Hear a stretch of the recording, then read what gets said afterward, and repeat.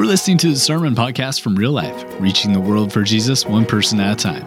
It's the week of Sunday, August 14th, and our current sermon series is Romans, the Declaration. Paul Patterson shared with us at the Moscow campus this week.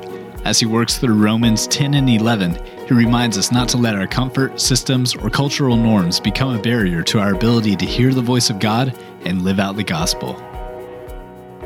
Good morning, Real Life.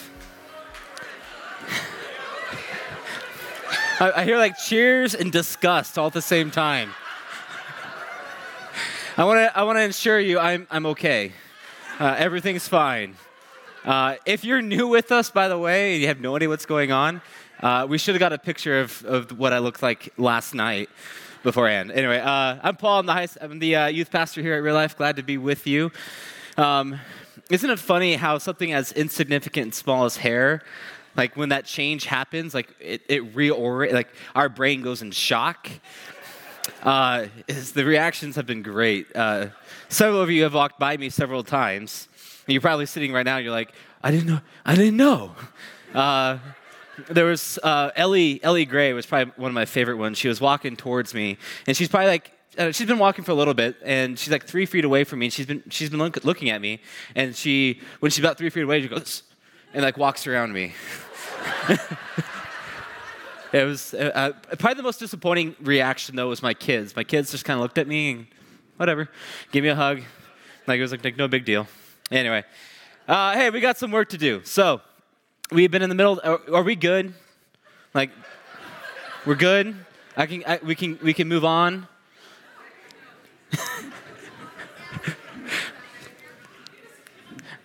We're good. All right. Okay. No, we're not good. All right. Well, we're gonna move on anyway. So I hope this doesn't distract you too much. We are in this Romans passage, and we don't have time to set the whole context of Romans, but Paul's in the middle of wrestling with this question. If God's redemptive history is true, if what God has been up to has been trying to redeem people, how do you answer the question, why did Israel reject then the Messiah? How do we grapple with that? How do we make that work with God's love and redemption of the world? Why is it that God's people that he has been incredibly faithful to throughout history and over again has redeemed? Why is it right now at the pinnacle of God's redemptive work in the world? Why have they rejected the message? And Paul's in the middle of wrestling with this, and so it's important to keep this in context. If you haven't heard the past couple sermons on Romans, make sure you go hit those because that lays the groundwork for today. Paul last week ends with the statement, for those who call on the name of the Lord shall be saved. So what Paul's going to do at the beginning of this passage is he's going to break it down to its most simple common denominator. Where along this process has Israel missed it? So he's going to start from calling on the name of the Lord and you will be saved and start going backwards. And he's going to try to find where did Israel go wrong. And the passage we're going to read is a passage that when I was growing up was often used for like a motivation to evangelize. And like there were several like evangelism trainings that I went to and books that I've read that this passage was used. And that's good and that's fine and you could do that. But it's interesting to remember that this in context is talking about God's people, those who have already heard. So keep that in mind. Let's jump into Romans 10:14. How then will they call on him in whom they have not believed? And how are they to believe in him of whom they have never heard? And how are they to hear without someone preaching? And how are they to preach unless someone is sent? So Paul goes from calling to believing, right? Go back. Oh, my brain just totally shut off. Go back. Yeah, there we go. All right, cool. From calling to believing to hearing to preacher to sent. And so he breaks it down and he's asking the question, where did it go wrong? Where in this process has Israel missed it? And then he says this, as it is written, how beautiful are the feet of those who preach the good news. This quote from the Old Testament has this idea of a watchman on a city wall. And imagine that you hear an army is coming. And so your city, your nation rallies its troops and your army goes to meet them. You're going to leave a couple people behind. And one of these people you're going to leave behind is the watchman who's going to stand over the city wall and he's going to guard the gates. And as your army goes into the distance, the thoughts that you are wrestling with, Like, if they don't win, what happens? What happens if in the next week, 2 weeks, month, we see the army marching over the hills? And so this watchman would be standing on the wall waiting for a messenger to bring some type of news. Has our armies been vanquished, or are the enemies defeated? Is our city saved, or is our destruction imminent? And imagine what you would feel day in and day out when you finally see a messenger coming over the hill proclaiming victory and salvation for your city. So he says this, and then he quotes again from Isaiah. But they have not all obeyed the gospel. For Isaiah says, Lord, who has believed what he has heard from us? So Paul states that there has been a messenger that has come, but the people didn't hear it. It's as if there was no watchman on the wall. It's as if the city just went about their business, as if there was nothing at stake. They just went on with their routines, went on with their comfortable lifestyles, and totally forgot what was going on. So faith comes from hearing, and hearing through the word of Christ. So Paul, in this statement, kind of alludes to what he thinks where it went wrong.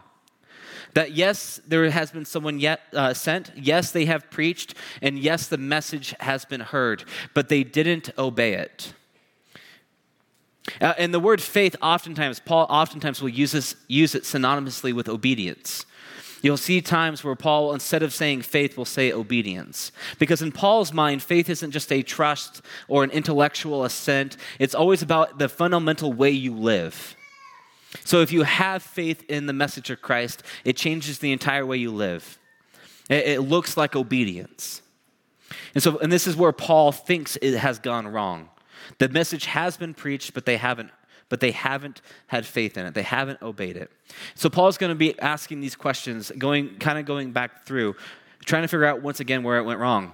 But I ask, have they not heard? Indeed they have. For their voice has gone out to all the earth, and their words to the ends of the world. This is Psalm 19. Paul's quoting from this passage that talks about how all of creation declares God's glory. That day in and day out their words go forth. And so he says, even on at least on the most basic level, God's glory has been proclaimed through his creation. They at least have that message. Then he goes to Deuteronomy. But I ask, did Israel not understand? And notice he doesn't say yes or no, or no, yes or no. He doesn't say either. He just says this. First, Moses says, I will make you jealous of those who are not a nation. With a foolish nation, I will make you angry. And we'll come back to this. Then he quotes Isaiah. Isaiah so boldly as to say, I have been found by those who did not seek me. I have shown myself to those who did not ask me. Now, this is a common practice in rabbinical circles that we refer to called weaving pearls, where you quote from the law, you quote from the prophets, and you quote from the writings.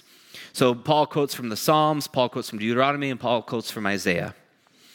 And he's doing several things all at once here, and it's brilliant. First, when he quotes from Deuteronomy 32, he's referring to the Gentiles, how God's going to pull Gentiles in.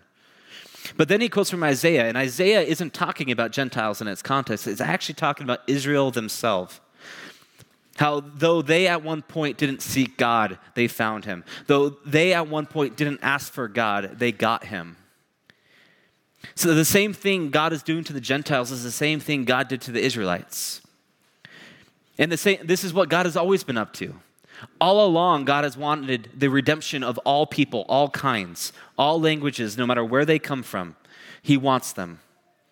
And this is what he's been up to the entire time. But for some reason, Israel wasn't willing to have it. And if you've grown up in church, you know the reason why. You know why they've done this. Did I not read that?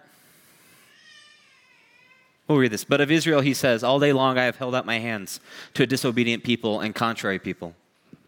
Okay. Anyway, that threw me off. I'm so sorry. God has been up to this all along. So if you've grown up in church, you've known why. Like we've talked about how Israel was so consumed with their rituals and traditions and their, self-righteousness and, keeping, like they had rules that guarded the rules. They called it a fence. They built a fence around Torah to guard it. Like they had constructed this system and traditions that became the point rather than God. And it's easy for us to look 2,000 years later and judge them and to say, yeah, they got it wrong. But truthfully, we still do this today. Like we construct our own worshipful experiences. We have our own traditions, our own communities, our own norms that we all feel this silent pressure to conform to. There are things that happen, and maybe it's a specific doctrine, and maybe the doctrine's true, but we put too much emphasis on that, and that becomes the point. Our own unique form of Christianity becomes what we're really about rather than what Jesus is. And if you've been around Aaron a while, whether like a 101 class or the life of Christ, you've probably heard what he calls the cycle of church history, where there's a movement that becomes all about Jesus. That's all they're about, and they want to bring people to him. And as the movement grows and more people amass, there becomes a need for structure and organization, which is good, and it's valid, and it's valuable, and it's needed. But as time progresses, the structure and the organization becomes more thick with significance. And we start tying things to it. It becomes Jesus and something else. And as time progresses, the system becomes the point. You need to be part of the system. And as time progresses, people realize this is not right. Something within their gut just knows it's wrong. And so they rebel, they leave, they give up on it. And eventually someone comes along with a bright idea, maybe we should just be about Jesus. And the system continues. This is our story, not just since Jesus, but even before Jesus. It's our story. This is what God's people they've always done. They've gone through cycles. God will come in and he will redeem us. He'll set us back on the path and once again, give us the controls. And then somewhere along the line, we get off. Here's what's brilliant about Paul, though. Paul knows that his audience knows why Israel wasn't willing to hear. But then he quotes Deuteronomy 32. And Deuteronomy 32 is a rich, thick passage, and we're going to read all of it. Well, not all of the chapter, but we're going to read a huge chunk. So Deuteronomy 32, verse 7. Remember the days of old and consider the years of many generations. Ask your father, and he will show you, your elders, and they will tell you. So picture who God's talking to here. He's talking to like a younger person, telling them to go ask the previous generation. Because this isn't just an individual thing, and it's not just an us thing, it's a generational thing. When the Most High gave to the nations their inheritance, when he divided mankind, he fixed the borders of the peoples according to the number of the sons of God. But the Lord's portion is his people. Jacob is his allotted heritage. He found him in a desert land and in a hollowing waste of the wilderness. He encircled him. He cared for him. He kept him as the apple of his eye. Like an eagle that stirs up its nest, that flutters over its young, spreading out its wings, catching them, bearing them on its pinions. The Lord alone guided him. No foreign god was with him. He made him ride on the high places of the land. He ate the produce of the field. He suckled him with honey out of the rock and oil out of the flinty rock, which is so good. Curds from the herd and milk from the flock, with fat of lambs, rams of Bashan, and goats, with the very finest of the wheat. And you drank foaming wine made from the blood of the grape. Sounds great. God's redemption of his people, how he just blesses them. But Jeshurun, that's another name for Israel, grew fat and kicked. You grew fat, stout, and sleek. And notice that God goes between this third person them and first person you. Because this is our story. Like the people of God, this is our story. We get so blessed and we just intake and then eventually we do nothing with it.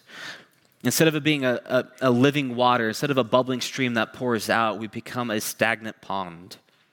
We grow fat and sleek. Then he forsook God who made him and scoffed at the rock of his salvation. They stirred him to jealousy with strange gods. With abominations they provoked him to anger. They sacrificed to demons that were no gods, to gods they had never known, to new gods that had come recently, whom your fathers had never dreaded.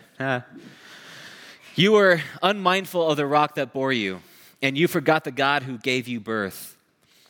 The Lord saw it and spurned them because of the provocation of his sons and his daughters. And he said, I will hide my face from them. I will see what their end will be. For they are a perverse generation, children in whom is no faithfulness. They made me jealous with what is no God. They provoked me to anger with their idols. So I will make them jealous with those who are no people. I will provoke them to anger with a foolish nation. God tells these people, if you're going to go that route, I will bring people in, and hopefully, even the jealousy that you feel will draw you back. So as Paul wrestles with this question of what's going on, when he sees the Gentiles coming in and the Israelites going out, and he's asking the question why, he looks back at the story of God's people and he sees that this has happened before. Right now, it's happened because of their rituals and traditions and routines and their cultural norms and their ideals. But in the past, it has been because of their own comfort. And really, it's the same thing.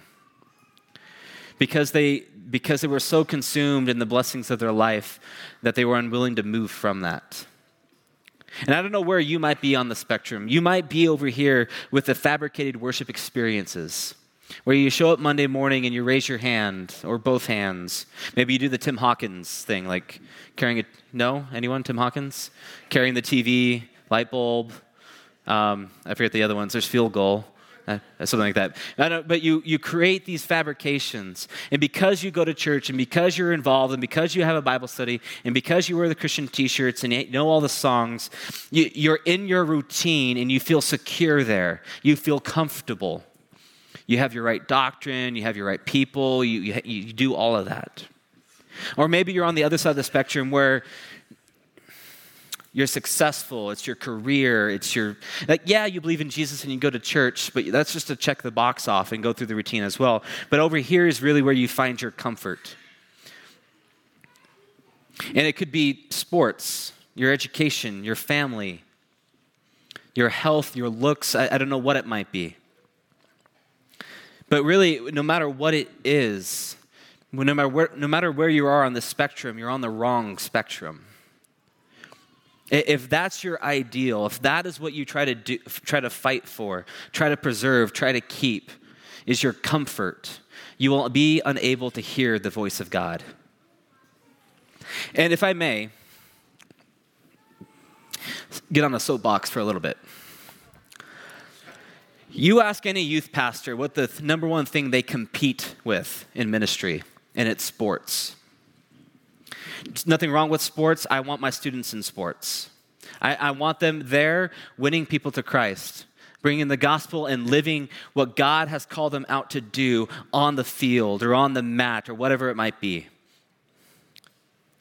But too often what we see in our students is especially once they get into the freshman year and sports start getting serious, we find that their sport becomes their religion, and I don't mean metaphorically. They have their own code of ethic. They have their own rituals, their own traditions. They have their own community, their own identity, their own high calling. They have everything that religion provides. And slowly but surely they get drifted away into this other gospel. And we see it all the time. And it's not just sports. I mean, I don't want to pick on sports. It could be academics. Like there's a whole host of things. It could just be their social sphere. We see it all the time. And it bugs me. It pisses me off when students who grew up in the church don't want to go to youth group because the people there are sketchy. And you laugh.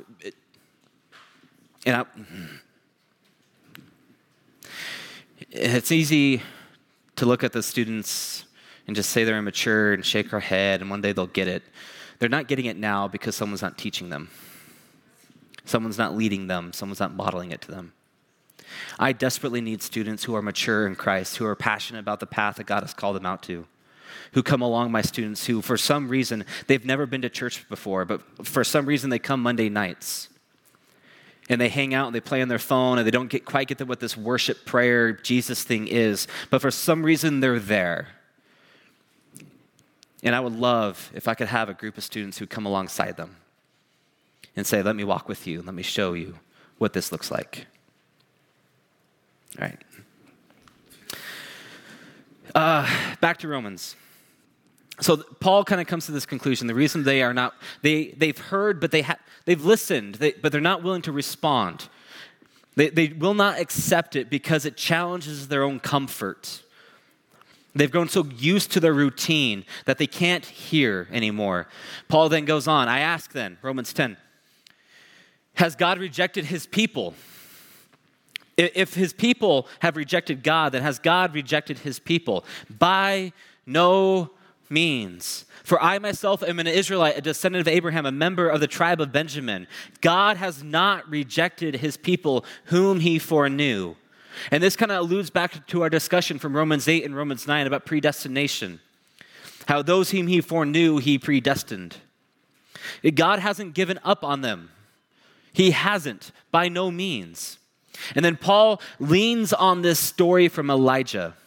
When Elijah goes to Mount Horeb, because he just did this amazing thing, but no one responds. No one follows God because of it. And Elijah assumes he's all alone, that he's the only one. And this is kind of what Paul is feeling. Do you not know what the scripture says of Elijah, how he appeals to God against Israel? Lord, they have killed your prophets. They have demolished your altars, and I alone am left, and they seek my life. We could see how Paul would relate to this. But what is God's reply to him? I have kept for myself 7,000 men who have not bowed the knee to Baal. So too at the present time there is a remnant chosen by grace. No matter how dark this situation is, no matter how unimpactful we might feel like we are on society, God will always save. Even when you feel all alone, even when you feel like you're walking this walk, when you feel like you're on the path all by yourself, you're not. And you never are. And we're not just talking about how God is with you. There's always others that are also on the path. Always. And Paul takes hope in this. Trusting in God's redemptive work. Knowing that his sovereignty is at work here. Even if he doesn't know what it's going to look like. But if it is by grace, it is no longer on the basis of works. Otherwise, grace would no longer be grace. What then? Israel failed to obtain what it was seeking. In Romans 9, Paul uses the same verbiage about Israel, and he says that what they were seeking was a righteousness through the works of the law. And we talked about what that meant. They were seeking some type of system and structure and moral code that would give them what they wanted. And ultimately, that's exactly what they got. It's a principle in Scripture. You will find what you look for. You will get what you ask for. Whatever door you knock on will be opened.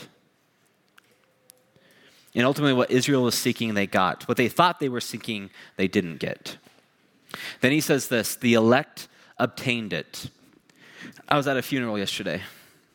My friend's son committed suicide over the weekend. His name was Maji. He was adopted. At 5, he was orphaned, and then he spent the next roughly 11 years in a refugee camp in Africa before he came to the States. When he came to the States, my friend Keith Harrington, who's a pastor at Rock Harbor down in the Boise area, him and his family adopted him. And you could just imagine what Maji went through. You can just imagine the abuse and the depression and just everything he went through. One of the many things that stood out about the funeral is when Keith talked about his son, he frequently said, Maji was chosen. And he wasn't talking about some supernatural thing. He was just talking about the practical thing that Keith and his family chose Maji to be his son, to be part of their family. God hasn't rejected his people just because they've rejected him. The elect are those that trust it, though. Those that do come into the family. The elect obtained it, but the rest were hardened. And keep in mind what we've talked about in Romans 9. And we talked about Pharaoh and how he hardened his heart first. And then God finally said, fine, if that's what you're going to do, I'll use that. So he goes on. As it is written, God gave them a spirit of stupor, eyes that would not see and ears that would not hear, down to this very day. And David says, let their table become a snare and a trap, a stumbling block and a retribution for them. Let their eyes be darkened so that they cannot see, and bend their backs forever. And he does this thing again where he weaves pearls. But he ends here. He ends with this, you know what? Even in their rejection, God is sovereign, and he's going to use it. And hopefully, as he said earlier in this section, through jealousy, maybe they'll come back. Because God is willing to use whatever means to get his people.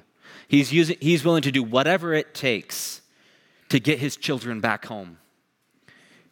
And even if it means he's willing to use their own improper motives to bring them back, he will do it.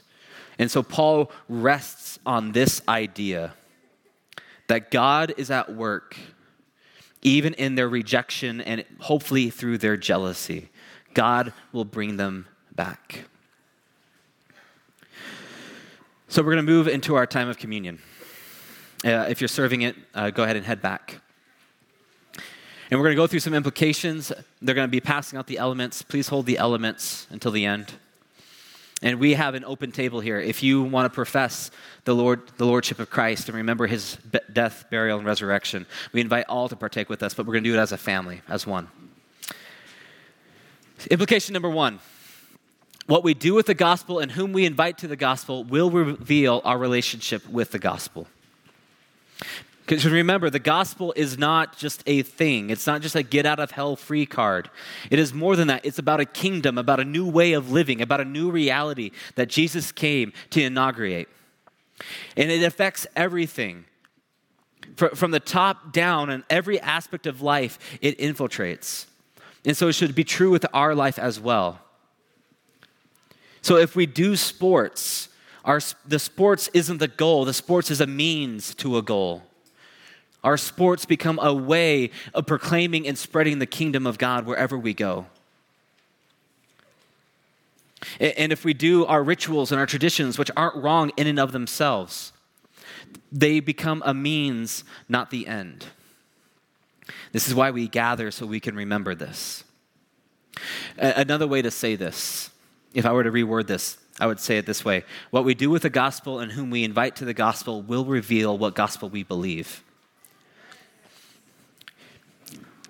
I would challenge you, and I challenge myself, for a moment, look at the way you live, the people you interact with and how you interact with them.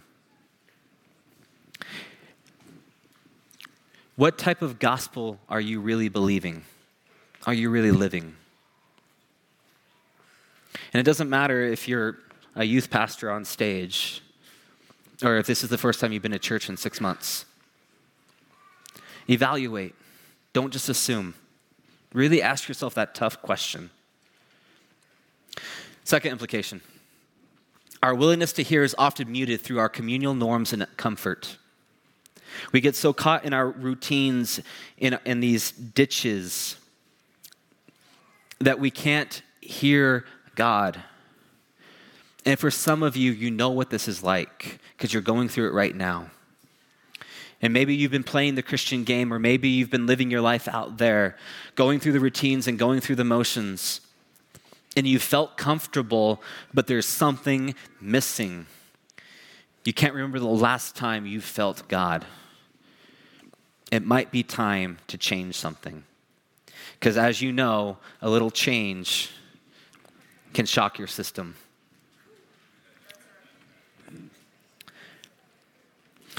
Number 3, comfort is a cheap knockoff of peace. Hashtag faux shalom. It's our desperate attempt to keep everything safe and controlled. And one thing I'm learning, and been learning for 31 years, is that this becomes a motivating factor in the way I live. I need to be safe and control what I can. And you threaten me. you challenge that. So of course, I'm going to keep some distance. Of course, there's going to be some wall, some fake personality I'm going to put up, some type of coping mechanism or some defense mechanism I'm going to create to keep me safe and to make sure I can control what I can control. This is not what peace is. And what I've been learning over the past years is God has been trying to break down wall after wall, inch after inch, to get to who I really am. And it's dangerous and it's terrifying and it makes me freak the heck out. But it's only been because of this process that I have experienced any type of healing or growth. And I'm excited when God finally breaks through that last wall. And I won't be done that yet, because you're going to hurt me, you're going to judge me, you're going to say something, I'm going to take it wrong, and I'll start building up walls again. And God, once again, will start chipping away at it. Hopefully I'm preaching to someone in here, not just myself. And this kind of goes into our next implication. When we seek the preservation of our system over the redemption of people, God will buck the system. Whether it's you as an individual and what you do, the systems you've created, the routine that you put yourself into, or whether it's us as a people. When we lose this, God is willing to throw the whole thing out. He is. Because it's bigger than real life. It's bigger than our denominations or our church traditions. He is willing to throw the whole thing out if it might mean that he can save more. And I am convinced this is what's happening in the church world in America. God is stirring some things up. He is mixing the pot, and he is challenging our status quos because the church has grown fat and sleek and stout. And this one, God will work with you or in spite of you, but he will use you. It's a fact. Look at Samson, look at Gideon. He will. And truthfully, he wants to use you. But how he uses you is determined by your willingness to let go of your routine and ideals and trust the voice of God. That is almost entirely what is going to determine this. Are you willing to just let go a little bit, to experience a little bit of uncomfort, to get out of your routine just a little bit, to take a little bit of a risk, we might call it faith, to see what God does with you? And it might be weird, it might be uncomfortable, it might even feel wrong. It might. But if you're willing to trust God and you're willing to go seek and pursue people, to love on them and try to bless them, you're going to feel uncomfort. You're going to feel the chaos of the world. But God invites us to know that we can either live in the four walls of our church when the storm is raging around us and the waves are going up and down and the wind's coming and the rain's hitting us in the face, or we can walk on top of it all. And hear me, like we normally view that idea from like a place of normality. Like we could be in the boat like we normally are, like we're just drifting along, row your boat gently down the stream, or we could walk on the water, which is totally cool. Listen, God calls us to step on the waves in the darkest and most desperate moments of our life. When all chaos is going on and we just want to cower in our boats because it's secure, because at least we find some comfort in them. And God says, you don't have to do that. Come take a walk with me. We in America need to settle down a little bit. We need to chill the freak out. Whatever happens in November, it's going to be okay. It is. And trust me, I have my own political opinions. Like, I can offend you so quick. But that is not who we are. That is not our kingdom. We have a higher king, and when the waves are thrashing, we can be a people of true peace. And we can bring comfort to a nation that does not know it. I just realized I don't have my cup and my bread, so I did it first service. What it might look like for you, is what you hold in your hand right now. It might look like going to something like the cross, a symbol of death and destruction, of oppression. Thank you. A symbol of a nation that was taking advantage of someone else. Like this utter symbol of evil and disdain. The cross was a word that you weren't allowed to mention in polite company. And Jesus, instead of kicking Rome's butt, goes to the cross and redeems that symbol. And today we wear it as a sign of something we are proud about, something that we take hope in, a sign of love and forgiveness. And it may not happen overnight. It might take a few days. It might take 40. It might take a few years. But that one little seed that Jesus planted in that moment of unselfishness has changed the world forever. And we have the option of stepping out of the boat and doing the same, of laying our own life down in the midst of everything going around us. And believing in a gospel that is bigger than ourselves, that is bigger than America, that is bigger than our sport, our career, our academics, our family, our own comfort. And if we're willing to do that, we'll find a peace that truly surpasses understanding. On the night that Jesus was betrayed, he took the bread, saying, "Take and eat, this is my body." And whenever we eat this, we remember him. So let's remember.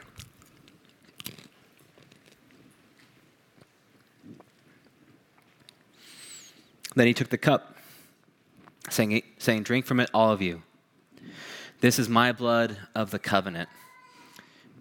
When we drink this, we remember the stories that we've come from, the covenant that we have tied ourselves to. Let's remember. Father, I want to thank you for your audacious love. How prodigal you are in loving your children. How you are willing to do whatever it takes and go to whatever means possible to redeem people and to redeem your world. We don't always understand how it's working, but Lord, you call us to trust that you are working. And the people around us that we desperately want to see them come to you, you're already there at work. When we read the headlines, we wonder what the heck is going on in our society. You are at work. When we're sitting at home in that deafening silence of wondering what's going on with our life, just wanting to feel something, you're at work. Help us to trust you in all moments. May we be the type of people who are so crazy that we are willing to step out onto some wild waves and tell some stories that other people would never believe unless they saw it. We pray these things in your name. Amen. Thanks for joining us for this sermon from Real Life. For more information about our church, our ministries, or upcoming events, find us online at liferotp.com or on Facebook at facebook.com/liferotp. Romans the Declaration will continue next Sunday. Until then, be blessed and have a great week.